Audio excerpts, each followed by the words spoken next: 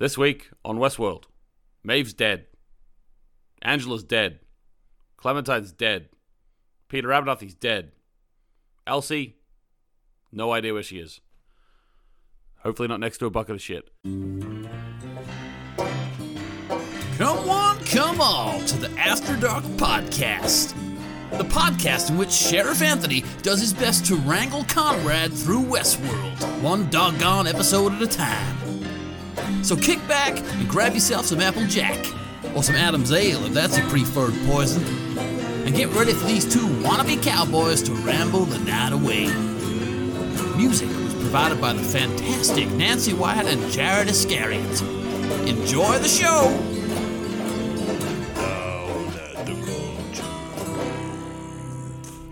Hello, and welcome to the After Dark Podcast. My name is Anthony James, would you believe? And that is Conrad. Hello. Hello, Conrad. How are you? I'm good. I've had to pick myself up by my bootstraps today because we've been talking about a bunch of technical problems. It's impossible to do. Keep going. Yep. I'm forcing enthusiasm through my voice. I'm laughing through the tears. But I'm alright. I'm here to talk about Westworld. It wasn't a good episode this week. I'm just going to say it now. It was not a good episode this week. I've got a lot of complaints. But that's going to be fun. We're going to find the fun in that. I'm looking forward to finding the fun in that. Pick yourself up by the bootstraps. Let's talk about it for a second. Did you know that was created to make fun of people who make fun of right wingers, because it's impossible to do. You cannot pick yourself up by your own bootstraps. Funnily enough, boots don't have straps. That's not. They have laces. That shows you how old the saying is, maybe. I don't know, but also it's funny that it's been adopted now into the It's actually like they say it unironically. Yeah. It's like, what are you talking about? It's like the term snowflake. Do you know, like Chuck Palahniuk in the book for Fight Club created the term snowflake for like insecure, like, you know, manly men or whatever. And now they use it to. You guys, you get it. It's ironic. Snowflake has just been devalued to the point where, like, literally it means anyone who disagrees with something I say is a snowflake now. Like, it's utterly irrelevant. Whereas, picking yourself up by your bootstraps, I feel like, has been co-opted by the kind of supposedly entrepreneurial capitalist elite. You're like, listen, I did it. I just had a couple of $100,000 to start myself on my way from my rich parents, or I just got all these government bailouts, or took all these loans, and I managed to do it. So you can too. Just all you need is a pair of boots, and you'll be on your way to being Elon Musk. Do you know what? If anyone could pick themselves up by their bootstraps, it's Dolores, because she's doing a good job with this one. So we'll get into it, guys. First of all, Conrad, what do you think, though? We'll do a bit of a recap. Yep, let's do it.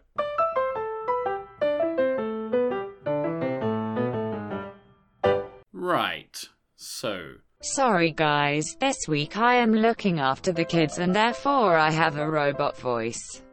You could say I am a host version of Anthony. Nevertheless, let's talk Westworld.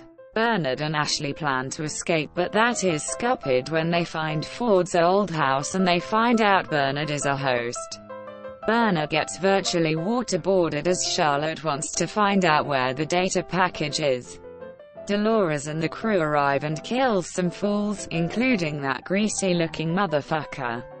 They plug a USB into the neck of Peter Abernathy to download the data from his brain nut. Ford is alive in the testing system, or whatever it is called, and then leaves with Bernard and is now a Force ghost who loves shooting. Bernard also found out that the humans want to become a host, and the park's real aim was to collect data to this end.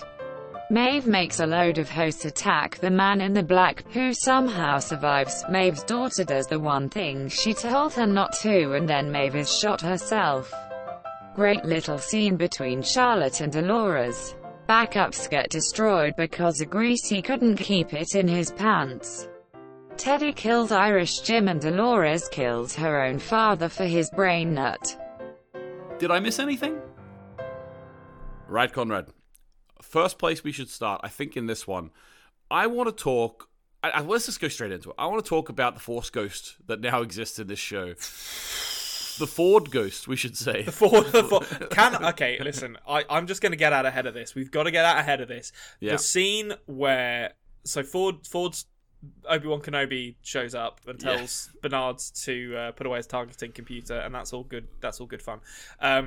The scene at the very end, where it cuts between Bernard gunning down all the humans that he's found and Anthony Hopkins maniacally grinning as he also fires an assault rifle, is one of the funniest things I've seen in this show. It made me laugh so hard seeing he looked like a fucking gangster in a 20s movie, just like as he fired his assault rifle from the hip. So it looked like in the film The Mask when Jim Carrey that's exactly what it looks like. Yeah, it was so funny, and I'm sure he had a whale of a time. In fact, probably the reason he came back, because at the end of the last episode where we saw his reflection, I speculated that maybe they didn't get Anthony Hopkins for that because it didn't look. I mean, it sounded like him, obviously. Yeah, but it didn't look. It could have been CG. That much like him. Mm-hmm. But so I was impressed that they got him back for this episode, because this seemed like the kind of thing that Anthony Hopkins would do like a one and done for, because he's a very busy man. But he's a Force ghost now, so he's back for the foreseeable future, I guess. Yeah, we'll see. We'll see what happens. It's very interesting that he's a Force ghost. I gotta say that the sort of maniacal Tommy gun flashing light scene was funny for me. It was a bit crazy. Still doesn't top the throwing the ball into his own hand scene. That was that was true comedy. I think he's a better shooter of a gun than he is a ball thrower to himself. You know? Yes. Yeah. He's not an athletic man. He's never been an athletic man, and we just have to accept that about him. And like he's an actor with some limitations, and we just have to be realistic about that. Which is interesting, because he was Zorro. Was he Zorro? No, he was. I can't remember who he played in Zorro. He was definitely in that movie. He played Zorro.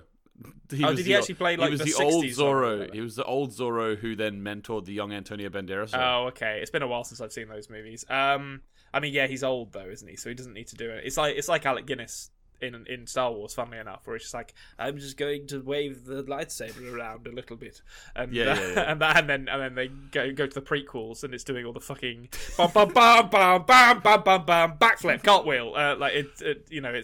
It's inconsistent, but we don't care. We allow it. We allow the movie magic to suspend our disbelief. The height of the Republic. Sorry. Yes, exactly. I'm trying to think of a Ewan McGregor line now. I can't think of any because I remember nothing from those movies. Yeah. Hello there. Not the younglings. I don't even know if he says that. I'm going to be honest with you. I'm a person who prides himself on being attentive when watching television and films, and it really bothers me when I don't understand something, and there are a lot of things in this episode that I don't understand. Talking about the Force Ghost, I don't understand how Bernard putting his brain nut in the simulation and then seemingly bringing some of the simulation back with him into his brain nut fixed everything according to Elsie, like stops the machines from being all clogged up or whatever was going on. There's a few things. I think that's one of the reasons why I didn't enjoy this episode that much, because there's a few things where I'm like, I don't understand what's going on here, and I'm reasonably intelligent. So if I'm not getting it, then I feel like the show is doing something badly to fail to explain it to me. Yeah. Okay. Fair enough. I missed that plot point, but I will say this. I think that potentially maybe Ford just like coded something in to say, when I leave the heaven place, you can actually put me in, it will fix everything. And now he's on the brain nut of Bernard as well. So Bernard's got these two characters inside, which is going to be interesting to see what goes forward. I will say, did you understand? So it sort of ties in to the data that they want from Peter Abernathy's head as well. Well, that's the other thing I don't understand either, is like, I don't know if Peter Abernathy's data is a MacGuffin or if it's actually going to be plot critical at some point, because no one seems to be saying really what it is. Like, so there seems to be some implication that it's like a backup of all the data that they gathered of all the visitors from the park, which is fine, I guess, if that's what it is. But it does just kind of feel like a MacGuffin, and it's a bit odd that everyone is kind of fighting over this data when it's not really clear what it is or what the implication of having it is. So I think it's heavily implied to the point where if you were properly following all the threads, which I know is hard to do, you could have put it together in this episode. And I think basically what they're trying to do with all this data, because they've been tracking the human mind, they're trying to decode the human mind. All of that data will actually be able to lead them to create a sort of a host version of living people. Yeah. And I imagine that is because they want to live forever in some way. So that's basically what the data is for. The data has been collected over 30 years, and it will help them be able to create, basically create Bernard, I suppose. Ford's already kind of done it, and I think that it's that's literally what it's for. It's just like research data that they need to actually be able to give humans eternal life, although they won't really, because obviously when you create that makes sense. I guess the thing that I'm struggling with that is that my perception of the hosts is that they've already kind of done that. Like, all the hosts feel very human. I don't really understand like what the but remember the Jim Delos thing where like they were trying to get track the human brain onto the nut. I guess so. It didn't mesh correctly, and I think it's like they know they can sort of create a host to the point where they're like a human, but they want to do the other thing. They want to create the human to be like, they want to move a human into a host. You know what I mean, without actually deteriorating the mind at all. Yeah, this is essentially becoming Get Out. Essentially, is what they're doing. They want to put their brains into other bodies. Basically, yeah. There's a very there is some absolute garbage techno babble in this episode, and one of my favorite bits of it is when the IT guy is trying to get the data out of Peter Abernathy's head during the Charlotte and Hemsworth scene, and he says, and I quote, "The data packets are too large to migrate over." Now, on its own, that's kind of like, okay, I didn't feel that right, but also, I love the idea that they have all the technology in the world. They have these incredible Wi-Fi connections that can alter behavior with a tablet, but they don't have a USB port to plug a hard drive into these things. Like, why? How big are these data packets that you're trying to migrate over? Yeah, exactly. Like, they had to plug it into the back of his neck, didn't they? Question for you though: data packets. Can a data packet, like, I'm not as IT savvy as you would be, but can a data packet be as big as you want, or is a packet?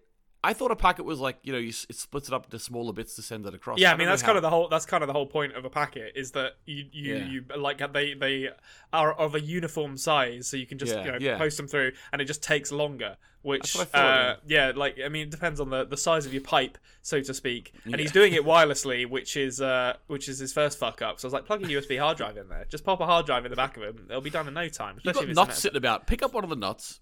Yeah, you stick the USB into the nut, and jobs are good. And leave that for 5 minutes. I don't really understand why, like. Okay, it ends up Dolores is the one that kills her father to take the nut, right? Okay, yes, that's fine. I'm happy with that character point. It sort of fits what she's been doing this season. I don't understand why Charlotte, in order to get away, didn't just take the nut out of his head and then run. Yeah. Like, I don't know why she was like hesitating doing that.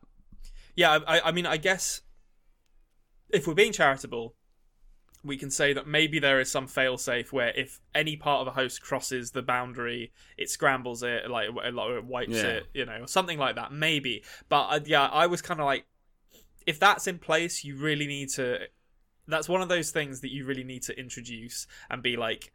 They've said that the host's necks will explode, or no, it says one of the vertebrae explode, isn't it? If they go beyond it, which is fine. But like, if that was in season 1 and they haven't mentioned it since then, if they wanted to introduce this as a plot point to explain why Charlotte can't just leave with literally cut his head off, stick it in a bag, get in a car, drive away. Like that's all you need to do. That this whole like kind of last stand is silly and this whole, to be honest, this whole plot line with Bernard and Charlotte is in this episode is stupid. Like the idea that they are virtually torturing a host at the beginning. The whole like, we're making him think he's being waterboarded. It's like, he's a computer. The data's there. You can programmatically force him to tell you whatever you want. You don't need to torture him. Especially given that torture demonstrably and objectively doesn't work most of the time, like, because they'll just tell you what you want to hear to make you stop torturing them. So it's just like, and it's like, I get it from like a thematic standpoint. Like we're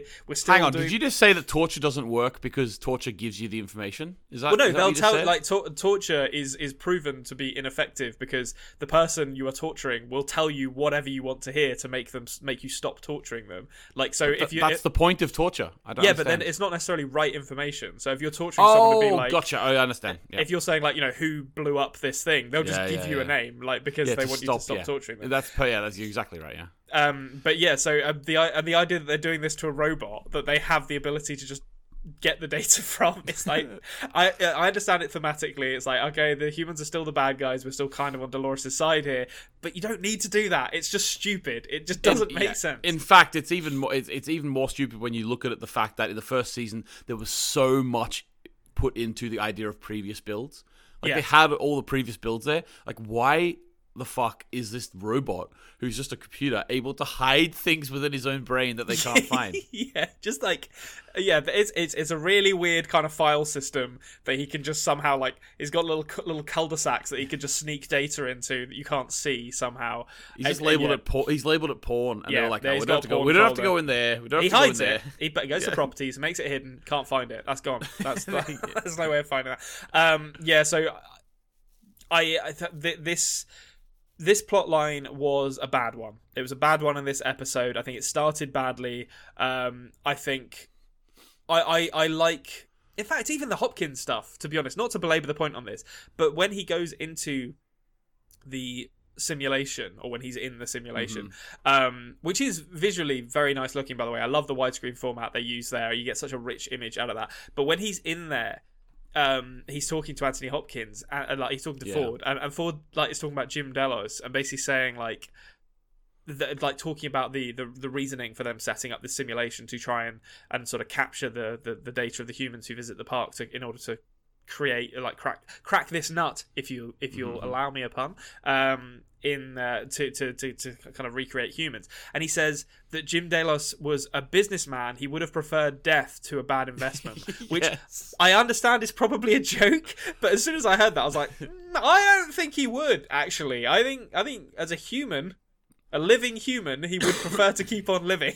Yeah, that's the whole point of it. I honestly like there was some little retroactive changes here. Like Jim Dallas was in this season. Yeah. So why are we almost kind of like retroactively changing his motive when this whole season was written together? Like if it's almost it reminds me of like you make a mistake in like say you're writing a poem, you make a mistake and you don't change it. You just like acknowledge the mistake later. I don't really understand why they didn't just go, oh, that was his motive. All right, let's go back a few episodes and actually just redraft it. Then, Yeah. I mean, I suppose if they, I don't know. Oh, this came out on HBO first, didn't it? So they're probably writing an episode at a time. So yeah, they probably released it, and then someone's fuck! Like we wrote that wrong. We're just gonna have to retcon it 2 episodes later. No. It's not. It's it came out weekly, Conrad. Like they had the whole thing written and they filmed. You think they had it whole? Yeah, maybe. I guess I think they did. They don't make an episode of Westworld in 1 week. It's not South Park, like. Yeah, maybe it is. I don't know. Maybe it's like it's like Grey's Anatomy. Like they're just like, I don't know. But this one's going to be about COVID now, I guess, because that's what's going on. It's actually mental that that's how some TV shows used to be made. Like Seinfeld was made like that, where like everything was in 1 week. Obviously, they had writers' rooms and stuff, which was like coming up with ideas. But like 1 week, they like when the episode aired from the previous week, they hadn't started filming the next one yet. That is crazy. That is a stressful turnaround. Because like we got to get something. Like we've got a week to get something out the door here, guys. I don't know what it's going to be, but yeah. So they could have rewritten that. Then yes, I think is the underlying point there. They could have changed that. They didn't need to stick with it. So that bit was a bit frustrating. And the other thing that I don't really understand, which is it all kind of ties together in this big kind of like monolithic plotline, is this concept of the Valley Beyond. The Valley Beyond. Who fucking knows? Who knows? I don't know what that is. Apparently, it's a room. Didn't Bernard say like it was a room called the Valley Beyond? Like some, I don't know. Obviously I do know. I've seen it, but I mean, like the way they're describing it, I'm gonna say to you, Conrad, the way that keeps getting described doesn't fit what I remember it being. I'm expecting. I know. I did this with Dark. I do this with every show. I'm expecting it to be like the big, the Colonel Sanders television room in The Matrix, where like someone turns up and it's like a really old version of Anthony Hopkins in there, just like, I've been waiting for you to arrive, Bernard. Well, what's your thought about the Valley Beyond, considering that in the future timeline in this season, when they talk about the Valley Beyond, we're going to go back to the Valley Beyond. They're sort of referencing like all those dead hosts from we've forgotten about that. Like in the future timeline, most of the hosts are like lying dead in that water. Yeah, so I mean, I'm assuming like all the hosts are dead. So I assume the Valley Beyond is like an AI or something that they have all become part of by dying and like uploading their consciousnesses to it or something. Maybe it's underground. That's I guess what I think it is, but I think the reason I find it frustrating, and I know it's done for dramatic purposes, but it's a bit, it's annoying for them to have this this dual timeline structure, wherein the present timeline, everyone knows what the Valley Beyond is. They're just not saying. So the mystery it isn't really mystery, because it's like you're not it doesn't really work dramatically because you're not finding out what the Valley Beyond is along with the characters. You're just having that information withheld from you. Yes. To try and make it feel mysterious, which doesn't work. Like if you want to do like the sort of film noir thing where the protagonist doesn't know what something is and the audience don't know what something is because you're largely seeing it from that character's perspective, that's fine. But if everyone is in on the mystery apart from you, it's like, well, can someone just fucking say what the Valley Beyond is, please? Actually you're exactly right, and this is maybe why this first season was better than the second as well, is because technically the Man in Black is looking for the Valley Beyond, so we're supposed to be on that mystery with him, but I'm not getting that. Like you think about think about the game in the first season. That was much better, like a much better mystery, which I actually felt we were unraveling with him as we went. And it was also being unraveled through his younger self, William's storyline too, inadvertently as well. So we had the game being unraveled with the characters. In this one, they're trying to do the same thing with the Valley Beyond, with the game. The same thing as they did with the game, where it's this mysterious thing. But yes, we're not... even though we're kind of on the journey with the Man in Black, I don't really feel like I am. And we've got so many other characters talking about it. It's just like, what are we doing here, guys? You know? Yeah, I think that's the frustrating thing, is that like in the first season we could spend a lot more time with the Man in Black and with William. So the fact that we were being kind of carried along with them towards this mystery really worked. Whereas in this, there's like all the different characters and the different timelines, and there's not enough time to spend with any one character to really get a sense that is your protagonist who you're following towards this mystery. So it's just like, you just feel like, well, the Man in Black doesn't know, I guess, but he seems like very much a side character in this season based on how much screen time he's getting. So it just feels like they're deliberately withholding information from you to try and give you a big reveal at the end, which it might be cool, but it's not going to be as satisfying as it could be if they had actually kind of committed to the mystery properly, I think, which is it is frustrating. Yeah, it is. All right, from one frustrating thing to one frustratingly hilarious thing, the Man in Black has been in a bit of diffs again. The Man in Black The Man in Blood should be his name this season, because he just keeps getting shot. The man in pain, more like. Yeah, the Man in pain.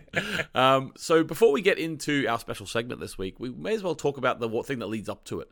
So Maeve is sort of with her daughter, protecting her daughter, and then, wouldn't you know it, it reminds me of George Lucas talking about the prequels and the originals. You know, they rhyme. You know, they rhyme. The season 2 rhymes with the first season. We get Man in Black coming back into the room where originally he killed the daughter. It was William sort of testing if he could do the most horrible thing he can think of. He could.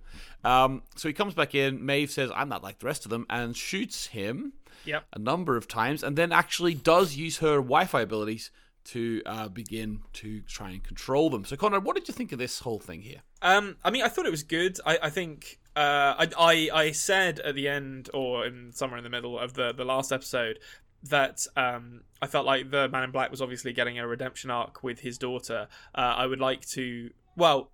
No, yeah, I would like to formally retract that statement now. If there is a redemption arc, I feel like it's probably going to end in the next episode, because I don't think the Man in Black is going to be alive for very much longer, based on the wounds he's sustained. It's a good scene. I enjoyed the stuff between him and Maeve. I think a lot of the heavy lifting is done by Tunde Newton and Ed Harris, just kind of bringing as much out of their characters as they can in the short space of time they get in this episode. But it's enough to make the scene good. I honestly don't really care about the Maeve and her daughter stuff. I feel like that's the Shogun World stuff was great and I really enjoyed it, but it did kind of derail the Maeve's got to find her daughter storyline. Yeah. I didn't really get a sense from the character that she was desperate to get back to her daughter during all of that. So the fact that she's now there and this is kind of, I guess, the end of the road for Maeve's character potentially. I did say before we started recording that I think I felt like they might kill her to get the Superman problem dealt with. I don't know. Maybe she's still alive, but she certainly seems like she's being what's the word? I feel like she's being repackaged in wrestling terms. She's getting a new gimmick. She's been shot, so she's got trauma, so she doesn't have her Wi-Fi powers or something now. Like she's gonna come back literally as like a Celtic queen, a Queen Maeve, you know? Yeah, exactly. Yeah. She'll wear a kilt and she'll have a claymore. So, but I mean, as a scene, it was great, and that was largely due to those two actors. I don't really care about Maeve's plotline with her daughter, to be honest, but these two actors can still absolutely bring it, and it was entertaining. Yeah, and there was a cool moment with Lawrence, wasn't there? At a certain point as well, where Lawrence was convinced to turn on the Man in Black through apparently he's awake now, like he is conscious, which is cool. I like that. Like fucking like last horse to cross the finish line. I don't know. Teddy's not there yet. That's true, actually. Yeah, but I mean, come on, you've got to beat Teddy. Like Teddy is like he's the host equivalent of like a golden retriever. He's lovable, but he is an idiot. Yeah. So basically, Lawrence like turns on him, and then he's like, Man in Black, to hear him go, all right, I'll do it myself then. And then shit went down. But anyway, the Man in Black has been shot so many times in the last few episodes that we thought we would make a little segment out of it, guys. So here is a brand new segment. Insert relevant tune here. Okay, so this segment is all about characters who keep getting shot or keep getting injured, but somehow carry on. Now, we're not talking about like John McClane here. We're not talking about serious ones. We're talking about things that make it, like, at this point with the Man in Black, it is just comedy's sake. You know, he's been, what was he shot this? Was he shot like 6 times in this episode? He was shot, he was shot in his arm, then he was shot in his arm again, then he was shot in his leg, then he was shot in his chest or stomach. So I think he was shot 4 or 5 times in this episode, but he's been shot... I think he's been shot 3 times before. He's had his arm broken in a compound fracture. He's been hung. He's been hanged.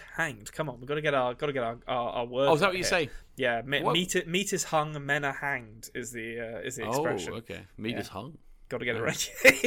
and not Sean Stasiak. That's not who we're talking about. So, is that actually a jibe at Ed Harris? Because I would have said maybe he was hanged and he's hung. I'm not going to speculate on that, to be honest, because I respect Ed Harris as a man and as an actor. But he should be dead. He should be dead by now. I don't care if he's like the greatest scientist the world has ever known.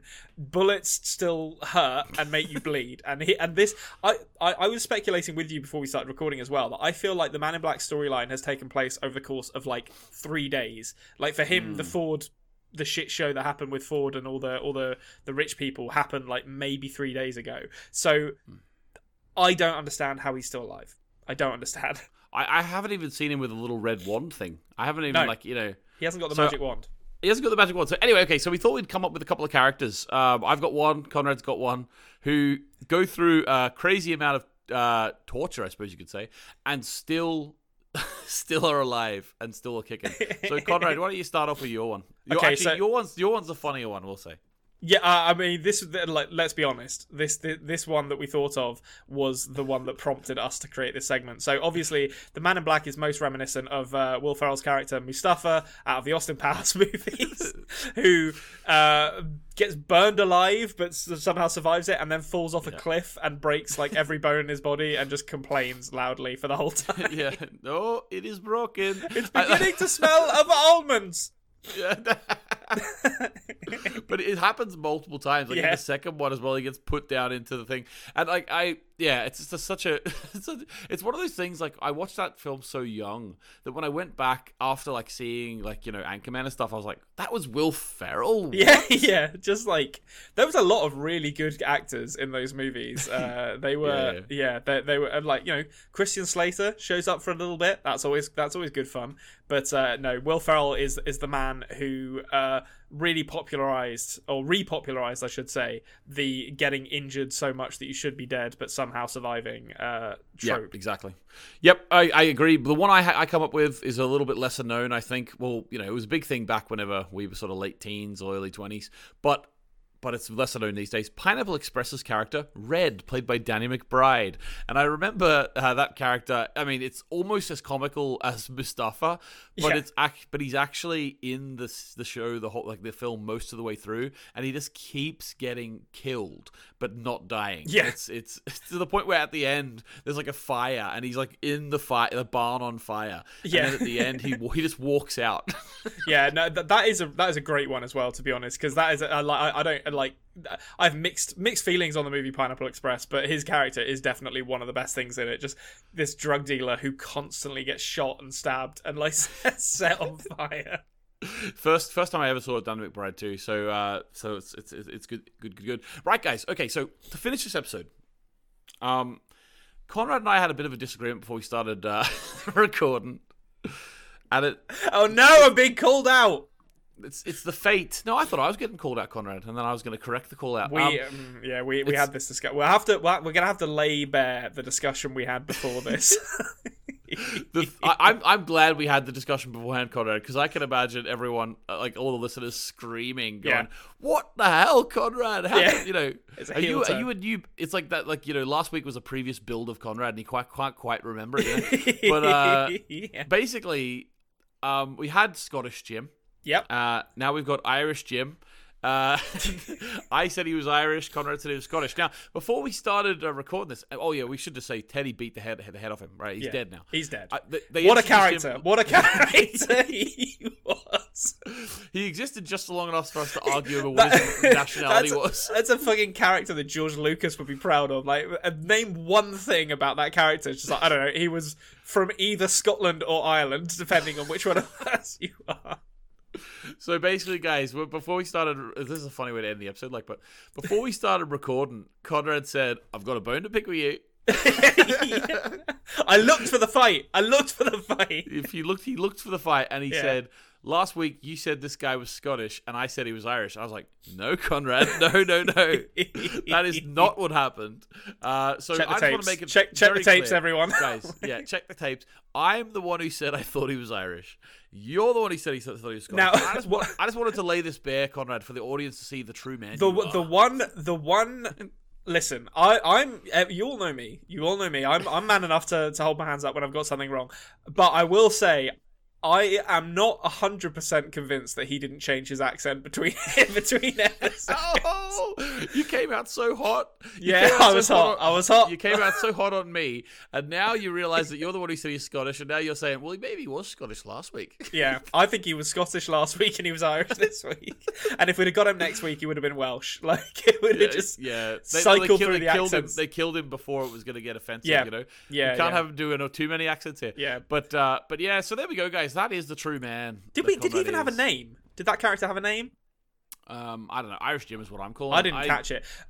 I mean, like Paddy Murphy probably. You're allowed to say that. I can't make those jokes. Like I'm an Englishman. I'll get myself in hot water if I make them.